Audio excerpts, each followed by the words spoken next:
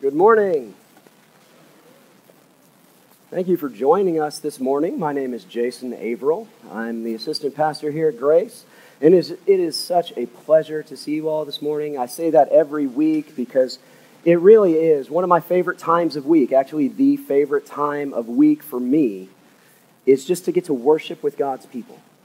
This is the day that I cherish every week, the day that I wouldn't trade every week. Because it's here that we meet with our Lord and we bind together as a family and we worship Him. And that is amazing. So thank you for coming out and worshiping with us today. Thank you so much. So we've been in a sermon series this fall entitled, Who is Jesus? And we've really been pressing in on that question every week. And last week we actually heard from Pastor Wilson about Jesus as the manna from heaven as He fed the 5,000.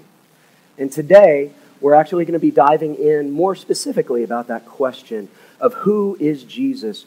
We're going to be confronted with that straight from the text. Who do you say that I am? Jesus asks. So let's pray, and then we'll dive in.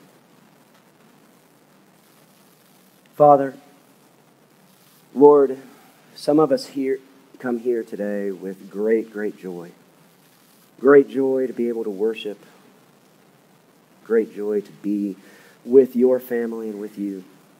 Some of us, Lord, come with fear and trepidation because we know our sin and we feel the pollution of it and we don't like to be in your presence because of it.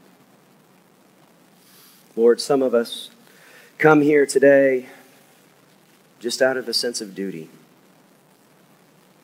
We haven't felt that longing for you in a long time. But Lord, we know the Scripture tells us that the reason that we come here, the ultimate reason, is because you have called us. You have called us here to worship you as a family. Lord, as we turn to worship you this morning, I do ask that you be with me as I preach the word. Keep me from preaching anything that might be a stumbling block to somebody. Lord, we also ask that you be active. That you be active here, and that you direct our eyes and our hearts to our great Savior, Jesus. Amen. All right, so like I said, I'm sorry if I sound a little bit hoarse. I am getting over a cold. So hopefully my voice actually holds out. Here's hoping. So like I said, we're moving into that text in Scripture in Matthew that really looks at that question, who do you say that I am? And that comes from Matthew chapter 16. Well, last time we were actually in Matthew 14. And so we've skipped a little bit, so let's kind of catch up to where we are in the text. So after the feeding of the 5,000, we actually have several kind of monumentous things. And one of the things that we have right after it is that Jesus goes up onto a mountain to pray. And as he goes up to pray, he sends the disciples off across a lake. And of course, they can't get across the lake. And they've been trying all night. And then he walks across the water to the boat. And they bow down and they worship him there. And then we see that he has more conflicts with the scribes and Pharisees, that he really starts poking that hornet's nest again and again so that they start getting really agitated and start planning to kill him. And he heals many people. And then right before this text, we have the feeding of the 4,000. It's a duplication of that feeding of the 5,000. Jesus does it again. And, the disciples aren't quite so unbelieving at this point, which is great. They've learned. And so we come here now into this text, Matthew chapter 16. And Jesus, after his last conflict with the Pharisees, he's withdrawn again, and he goes north. He goes out of the region of Galilee, about 25 miles to the north. And he approaches this city, the city Caesarea Philippi. Now, Caesarea Philippi It wasn't the only Caesarea here in the region. It was actually a city it had a long history to it. But when Herod the Great died, his kingdom was split between his sons. And his son Philip took over this northern region. And when he took over the northern region, he really wanted to pay tribute to Caesar. And so he took this town that had been this place of pagan worship for a long, long time. There were at least 12 temples to pagan gods all throughout the city. There was even a grotto in a hill that was dedicated to the worship of Pan. And he took this city and he renamed it. He renamed it after Caesar to pay tribute. And then he built this huge temple out of white marble to worship the emperor. Now, context is always key. We always rely upon context. But context here is actually really, really important because it's in this backdrop that we enter the gospel again. This backdrop where Jesus has led his disciples out and they are looking at this city filled with pagan temples, and the biggest temple of all is the temple to the emperor. And we hear Jesus ask two important questions. He says, "Who do the people say that I am?" And then he asks, "Who do you say that I am?" And with those two questions, let's read our scripture passage this morning. Please stand as we read. Our scripture passage this morning comes from Matthew 16. It is starting in verse 13. Now, when Jesus came into the district of Caesarea Philippi, he asked the disciples, "Who do people say that the Son of Man is?" And they said, "Some say John the Baptist, others say Elijah, and others Jeremiah or one of the prophets." He said to them, "But who do you say that I am?" Simon Peter replied, "You are the Christ, the Son of the living God." And Jesus answered him, "Blessed are you, Simon Bar-Jonah, for flesh and blood has not revealed this to you, but my Father who is in heaven. And I tell you, you are Peter, and on this rock I will build my church, and the gates of hell shall not prevail against it. I will give you the keys of the kingdom of heaven, and whatever you bind on earth shall be bound in heaven, and whatever you loose on earth shall be loosed in heaven." Then he strictly charged the disciples to tell no one that he was the Christ. Thus far, the reading of God's word. All men are like grass, and all their glories are like the flowers of the field. The grass withers and the flowers fall, but God's word stands forever. Let us turn our attention to it. You may be seated. So who is Jesus? That's the question of this sermon series, and that's the question that we'll be striving to answer today from the text. Who is Jesus? And we're going to do that today by looking at three things. We're going to look at who the people say Jesus is. We're going to be looking at who the disciples say Jesus is. And finally, we're going to be looking at who Jesus says that he is.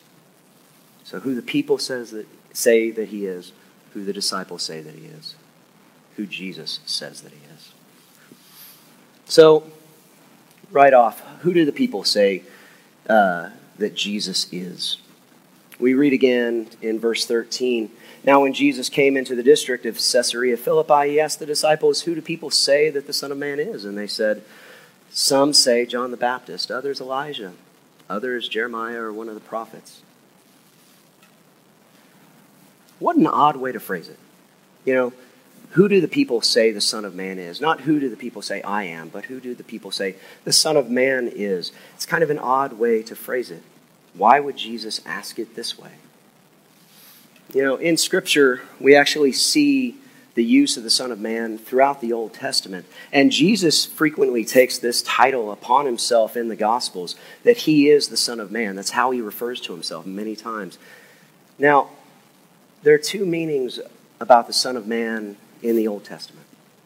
The first meaning that we see is just a general term that meant man.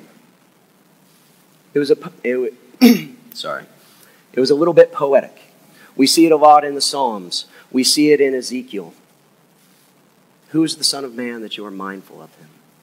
We see Ezekiel being called the Son of Man by an angel. But there's another way that we actually see it. We see it in Daniel as the title of the coming Messiah. That the Son of Man could be just a way of referring to yourself in a poetic way. Or the Son of Man could be this messianic title. And there's an ambiguity there, and Jesus embraces that ambiguity because he wants people to make the decision.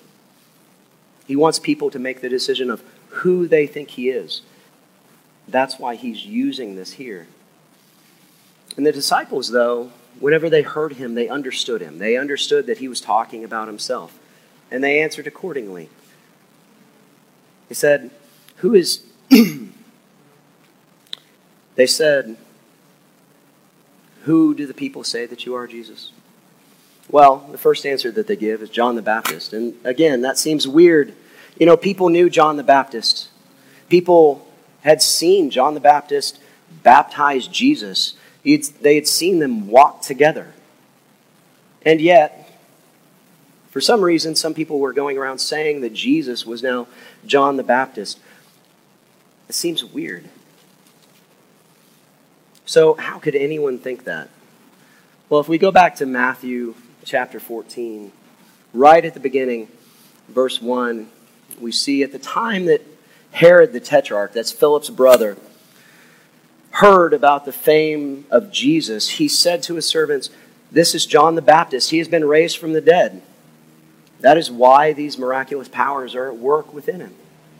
Now, it goes on to say in the text that Herod actually wanted to kill John the Baptist for a long time, but he feared the people. And so, because of his fear, he actually was ultimately tricked into killing John the Baptist. Because he wouldn't do it because of his fear. But now, he hears about Jesus, and he hears that Jesus is going about, and he has this conflict with the Pharisees, the same as John did. And he also has all of these miracles that he's performing. And he starts thinking, hey, maybe this might be a way to assuage, the consternation of the people who really didn't like it that I beheaded John the Baptist. John the Baptist is Jesus. He throws that guilt away from him in doing that. And the next thing that they say is that maybe he's Elijah because, Elijah was a miracle worker in Scripture, very much performing some of the miracles that Jesus performed. He was very powerful. In fact, whenever, if you think about our day and age, whenever you see, little boys and they argue about superheroes, okay, and one might say that, Superman is the best superhero, and the other might say, no, Iron Man is the best superhero. Well, little Hebrew boys would have those same arguments, but they would have it about two other people, Moses and Elijah. Who was better? Who was greater? Moses or Elijah? Because Moses performed the miracle of parting the Red Sea, and Elijah, he performed many other miracles, even raised somebody from the dead. So, he might be Elijah. Of course, that's also strange because Jesus, in the midst of all crowds a little while ago, specifically called John the Baptist Elijah to come. And so it's kind of weird that people would hone in on that after he had specifically taught against it. And the next is Jeremiah or some of the other prophets.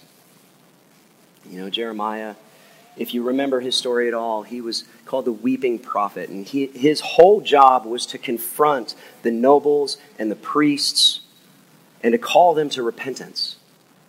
And he was the weeping prophet because the sad thing was that he would call and call and call and call, and they would never repent. And Jesus and his call for people to repent, for the kingdom of heaven is at hand. He's following after, in some respects, Jeremiah. Now, the disciples actually leave out one of the other ways that people were referring to Jesus at this time, something that we actually see in a previous chapter.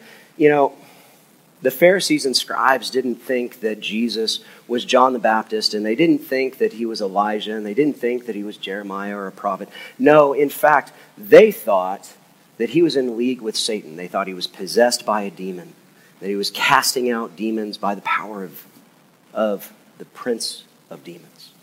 That's how they viewed him. And those are the answers that the disciples give about who the people think Jesus is. And you see, there's a lot of commonality. There's a lot of commonality with those answers and the answers that we get today from people outside the church. If you ask that question, who is Jesus, to somebody outside the church, you're going to get, well, I don't know. Maybe he's a great teacher, a great moral teacher. Yeah, that's who Jesus is. He's not the Son of Man. He's not the Son of God. No, he's not the Messiah, but he was a good moral teacher.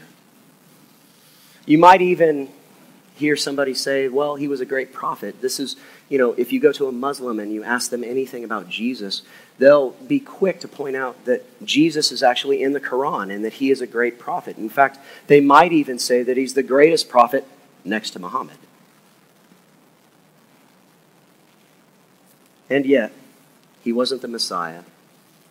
He wasn't the Son of Man. And still others will say that he's a liar. They'll say he was crazy. Some people will even say that he's completely fictional. That Jesus himself is fictional. And all of these arguments actually rest on one particular premise, and that premise is the fact that Scripture isn't trustworthy, that the scriptural evidence is faulty. That's where all of those arguments go back to. But those are the arguments that you still hear from people from outside the church. Jesus is a teacher, prophet maybe. He's not the Son of God. So let's turn to Jesus' next question to the disciples, starting in verse 15. He said to them, "But who do you say that I am?" Simon Peter replied, "You are the Christ, the Son of the living God." And Jesus answered him, "Blessed are you, Simon Bar-Jonah, for flesh and blood has not revealed this to you, but my Father who is in heaven." So, who do you say that I am? That's his next question to the disciples. And he asks all the disciples that. And he changes it up this time. And he doesn't say, who do you say the Son of Man is? No, who do you say I am?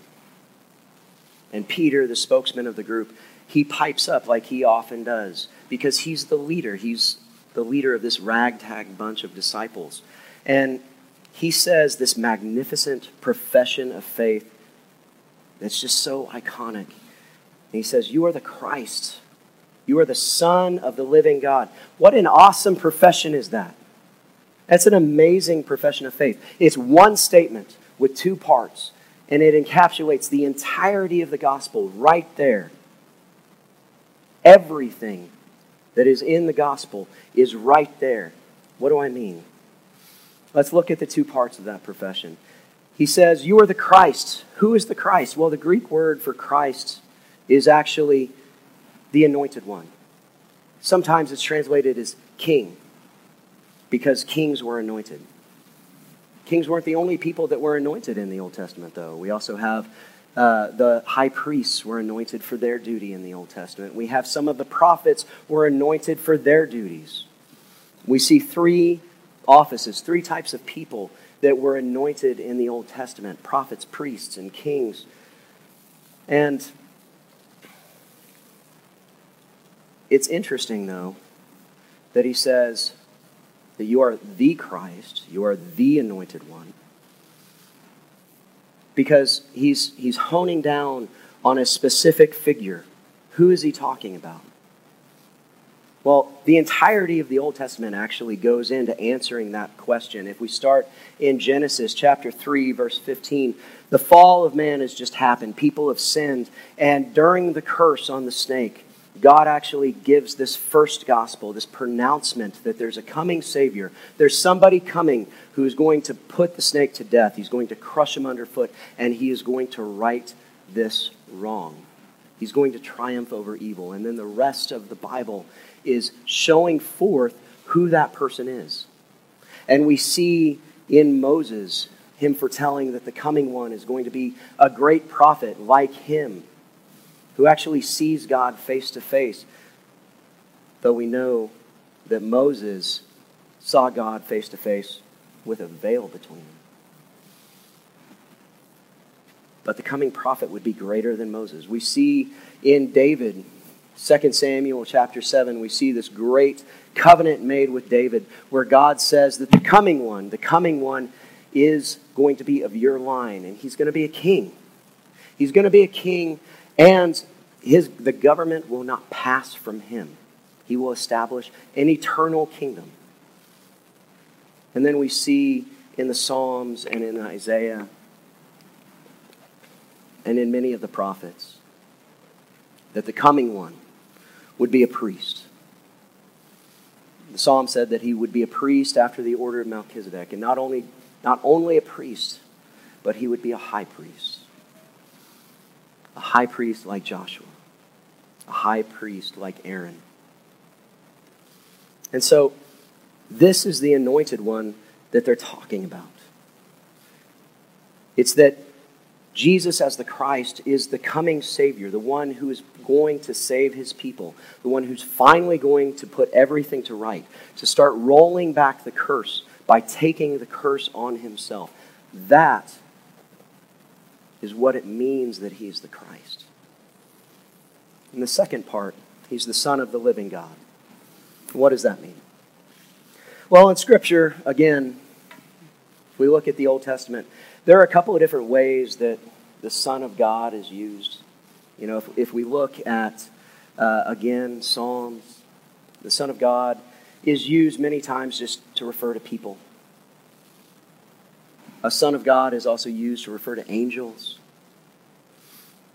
And it's pretty obvious, though, that Peter isn't using it that way, because he doesn't say, you are a Son of God. He says, you are the Son of God. He's claiming that Jesus is divine. And this isn't the first time. And, you know, this saying is attributed to Peter, but we actually see it before if we go back to right after Jesus was walking on the water and he got into the boat. This is chapter 14, verse 33. He's gotten into the boat, the winds cease, the waves quiet.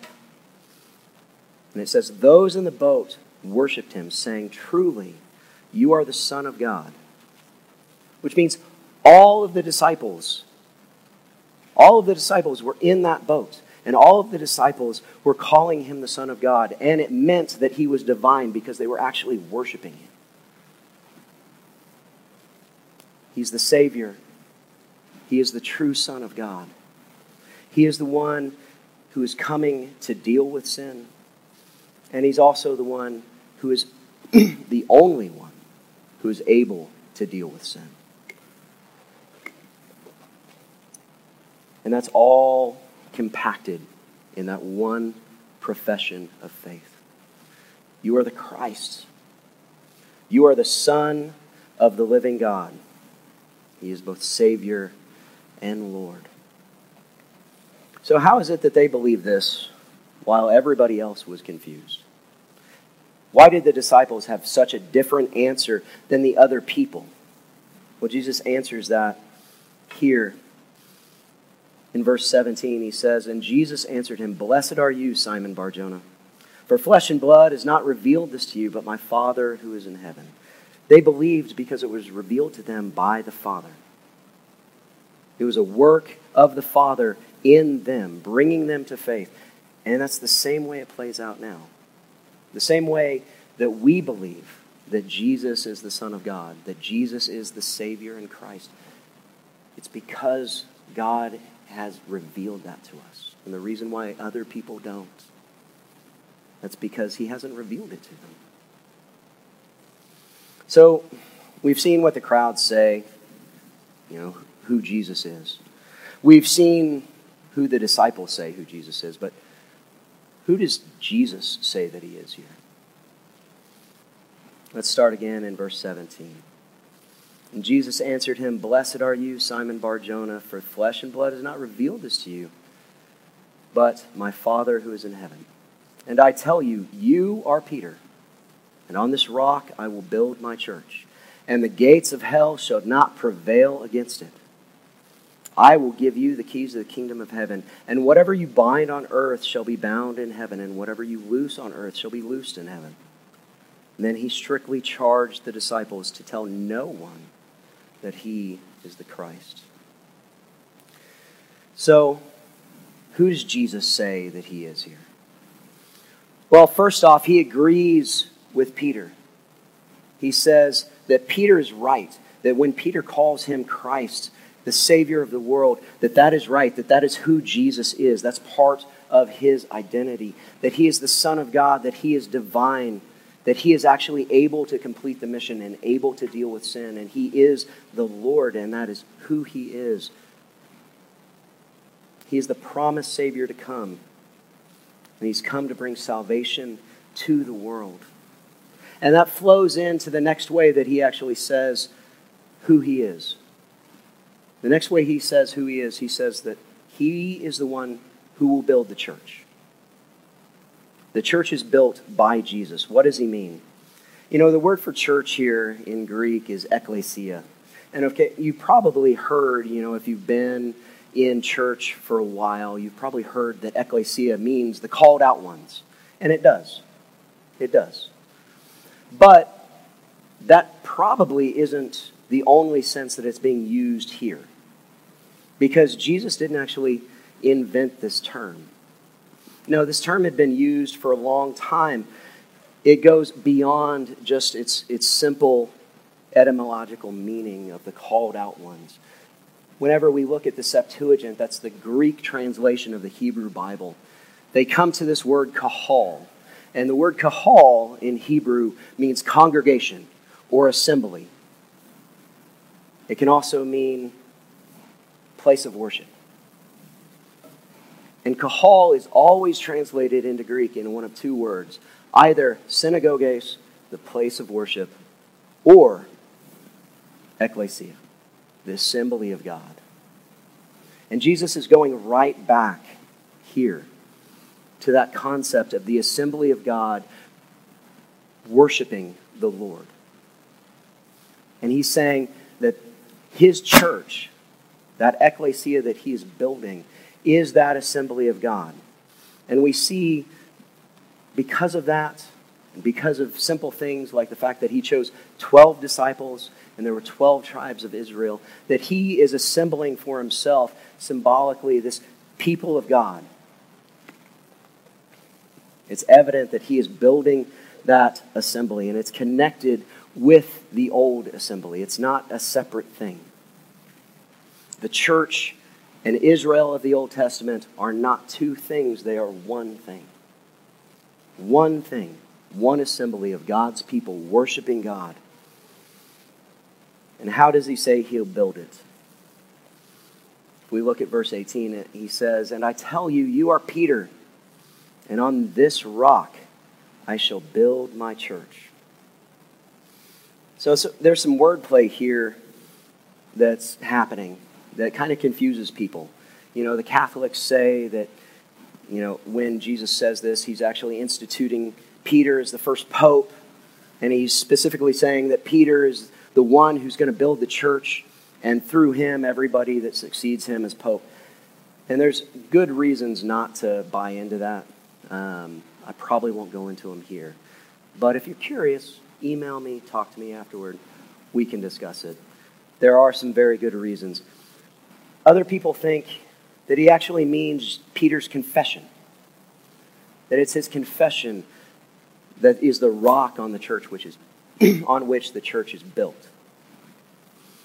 Now, if you look at all of the Reformed commentators, Knox Chamberlain, Dan Doriani, Michael Green, if you look at all these people, even Calvin, they'll say, no, he actually does mean Peter. And he means the confession. Because there's this near fulfillment that happens, and then there's this persistent fulfillment that happens. And so the near fulfillment, if we look at like the book of Acts, after Jesus has raised and he's ascended into heaven, who is it that actually is the spokesperson of the disciples? Who is it that preaches the first sermon that converts 3,000 people? It's Peter. It's Peter. But how does he do it? By confessing this same truth that he confessed here, that Jesus is the Christ, the Son of the living God, that he is the Savior of the world and the Lord of everything. That is how the church is built, through Peter. And because of his confession, it's built on his confession as well. It's interesting little wordplay that goes on that draws us to that attention. It doesn't come through in English, but Peter is Petros and rock is Petra. They derive from the same word. The gospel, as the gospel is proclaimed, the church is built, and it's built with living stones, raised up to be a temple for the living God. Third, he'll guard his church. We see this in verse 19. And I will give you the keys of the kingdom of heaven. Whatever you bind on earth shall be bound in heaven, and whatever you loose on earth shall be loosed in heaven. You know, there's this big question, again, in theological circles, and probably in your minds, what are the keys of heaven that he's talking about? Well, we actually get a clue if we look a little bit forward into Matthew chapter 18. He talks about the keys of heaven again, and Jesus, when he talks about them, it's in the sense that people have gone into sin. They've sinned against their brother. And so, what should you do if your brother sins against you? You should go to them. And you should talk to them. And if they don't listen, then you should take a few elders and go to them and talk to them. And if they don't listen, you should bring them before the entire church. And if they still persist in their sin, Jesus says that you are to use the keys of the kingdom of heaven so that you can exclude them from the church. And so the keys of the kingdom of heaven here are this authority to declare who is in the kingdom and who is out.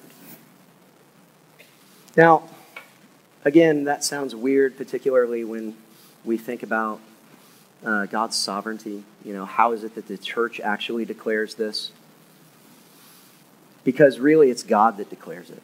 And of course, this has been perverted by many churches throughout the centuries, Catholic Church being one of them, where they say that they can do an excommunication and you're completely cut off, never to be restored unless they restore you. Or they can do, even historically, they've done interdictions where entire countries are excommunicated because they have the keys of the kingdom of heaven.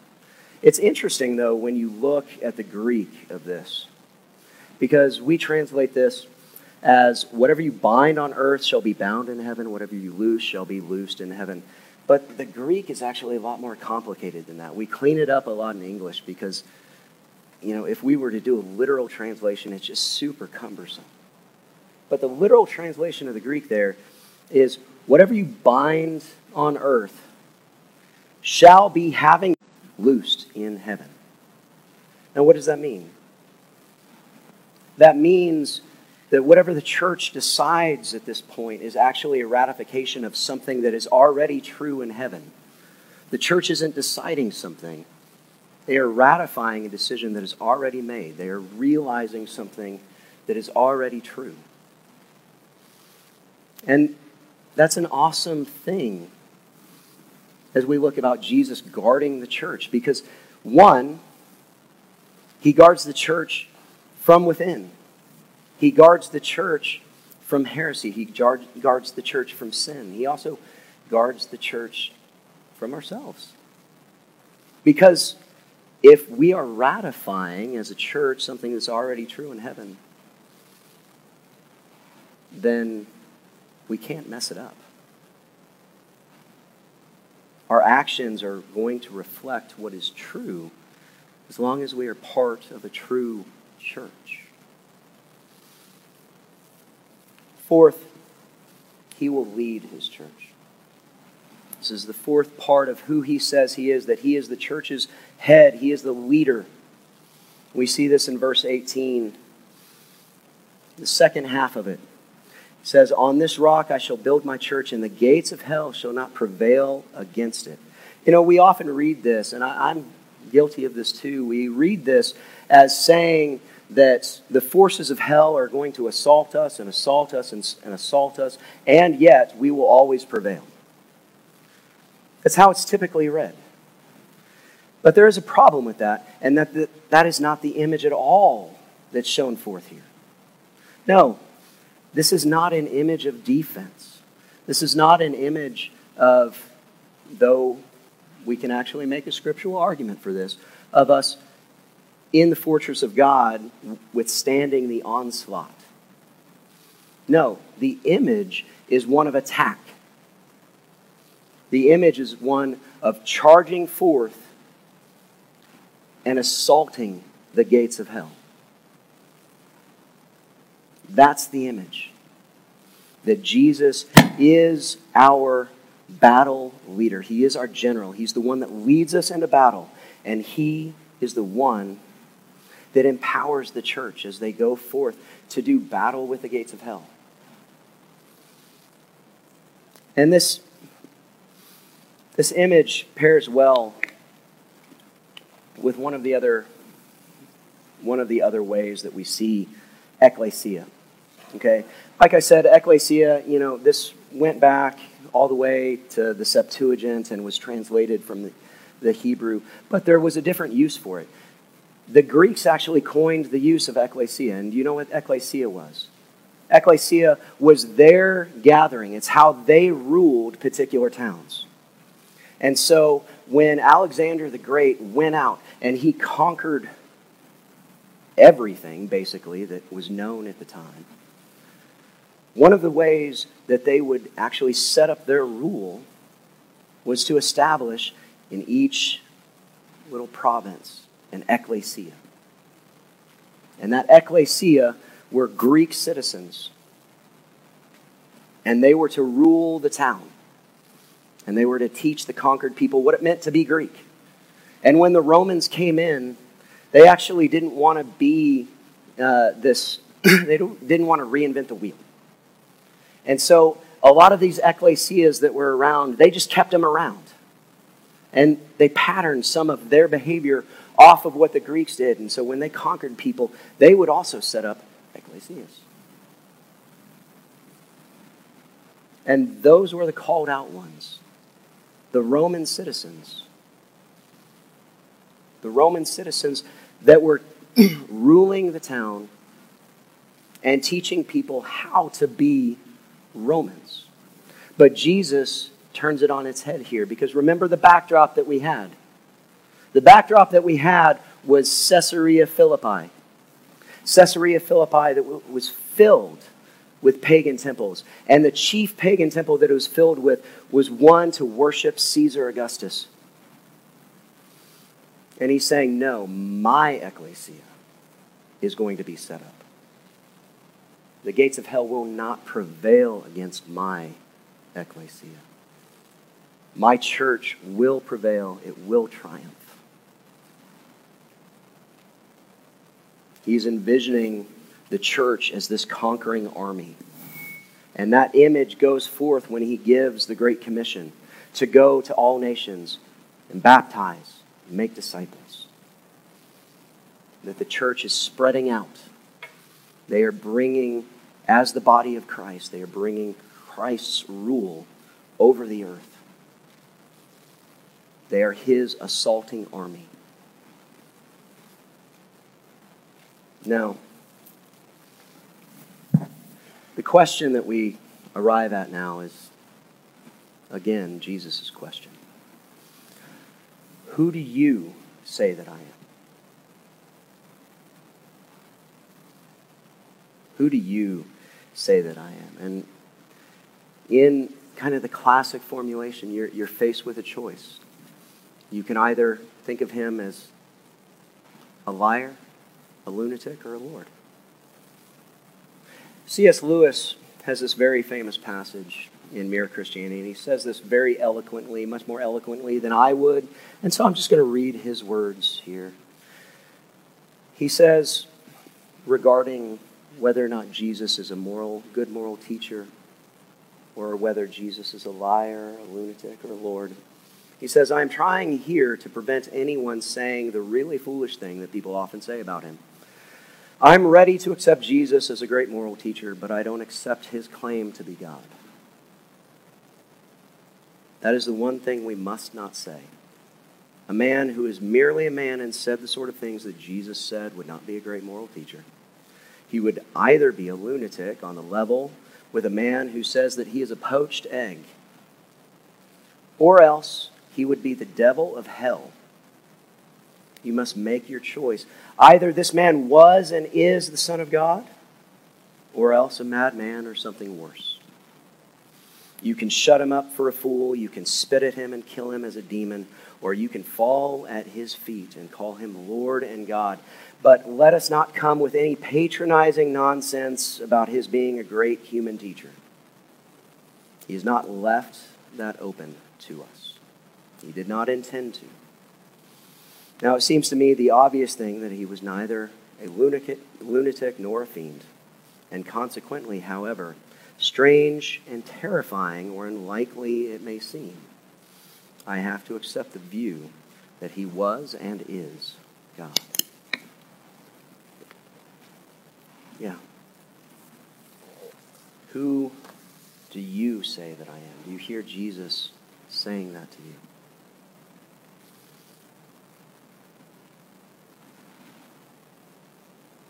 I hope you do. I hope you do. Because it's the most important question that you'll ever answer. But if you have the answer to it, if you can actually echo Peter's profession of faith here, that Jesus is the Christ, he is the Savior, and that he is the Son of the living God, that he is Lord, in that profession there is power. Such vast power. And it's not power that you have. It's power that Christ's worked through you. It is that power that has taken this ragtag group of disciples and within a few days back at Pentecost built it from 100 people to 5,000 to 10,000. All the way down through history until now there's 2.6 billion people on the face of the planet that claim to be Christian. That's the power of the profession. It changes lives. It awakens hearts. And you have the opportunity now to enter into that. You have the opportunity to see you and the church as how Jesus sees you, as a warrior, as somebody on the battlefield, as somebody who is assaulting the gates of hell and bringing his rule upon the earth. And not through your own power. Only through his. Amen. Let us pray. Father, Lord, we thank you for this glorious truth that you've given us in our passage today, that Jesus is Lord and Savior, that in him all of our sins are atoned for because he has taken them upon himself. He has taken the curse that was on us, and he has delivered us from that. And in the place of our sin, Lord, he has given us his righteousness. And he's able to do that because he is the Lord of the universe. Thank you so much for this truth. Lord, we do ask that you drill this down into our hearts so that we never forget it, not even for a moment, so that we never overlook it. But let us realize every day, at all times, that we are Jesus, and He is our Lord, He is our Savior, and He is the conqueror. Amen.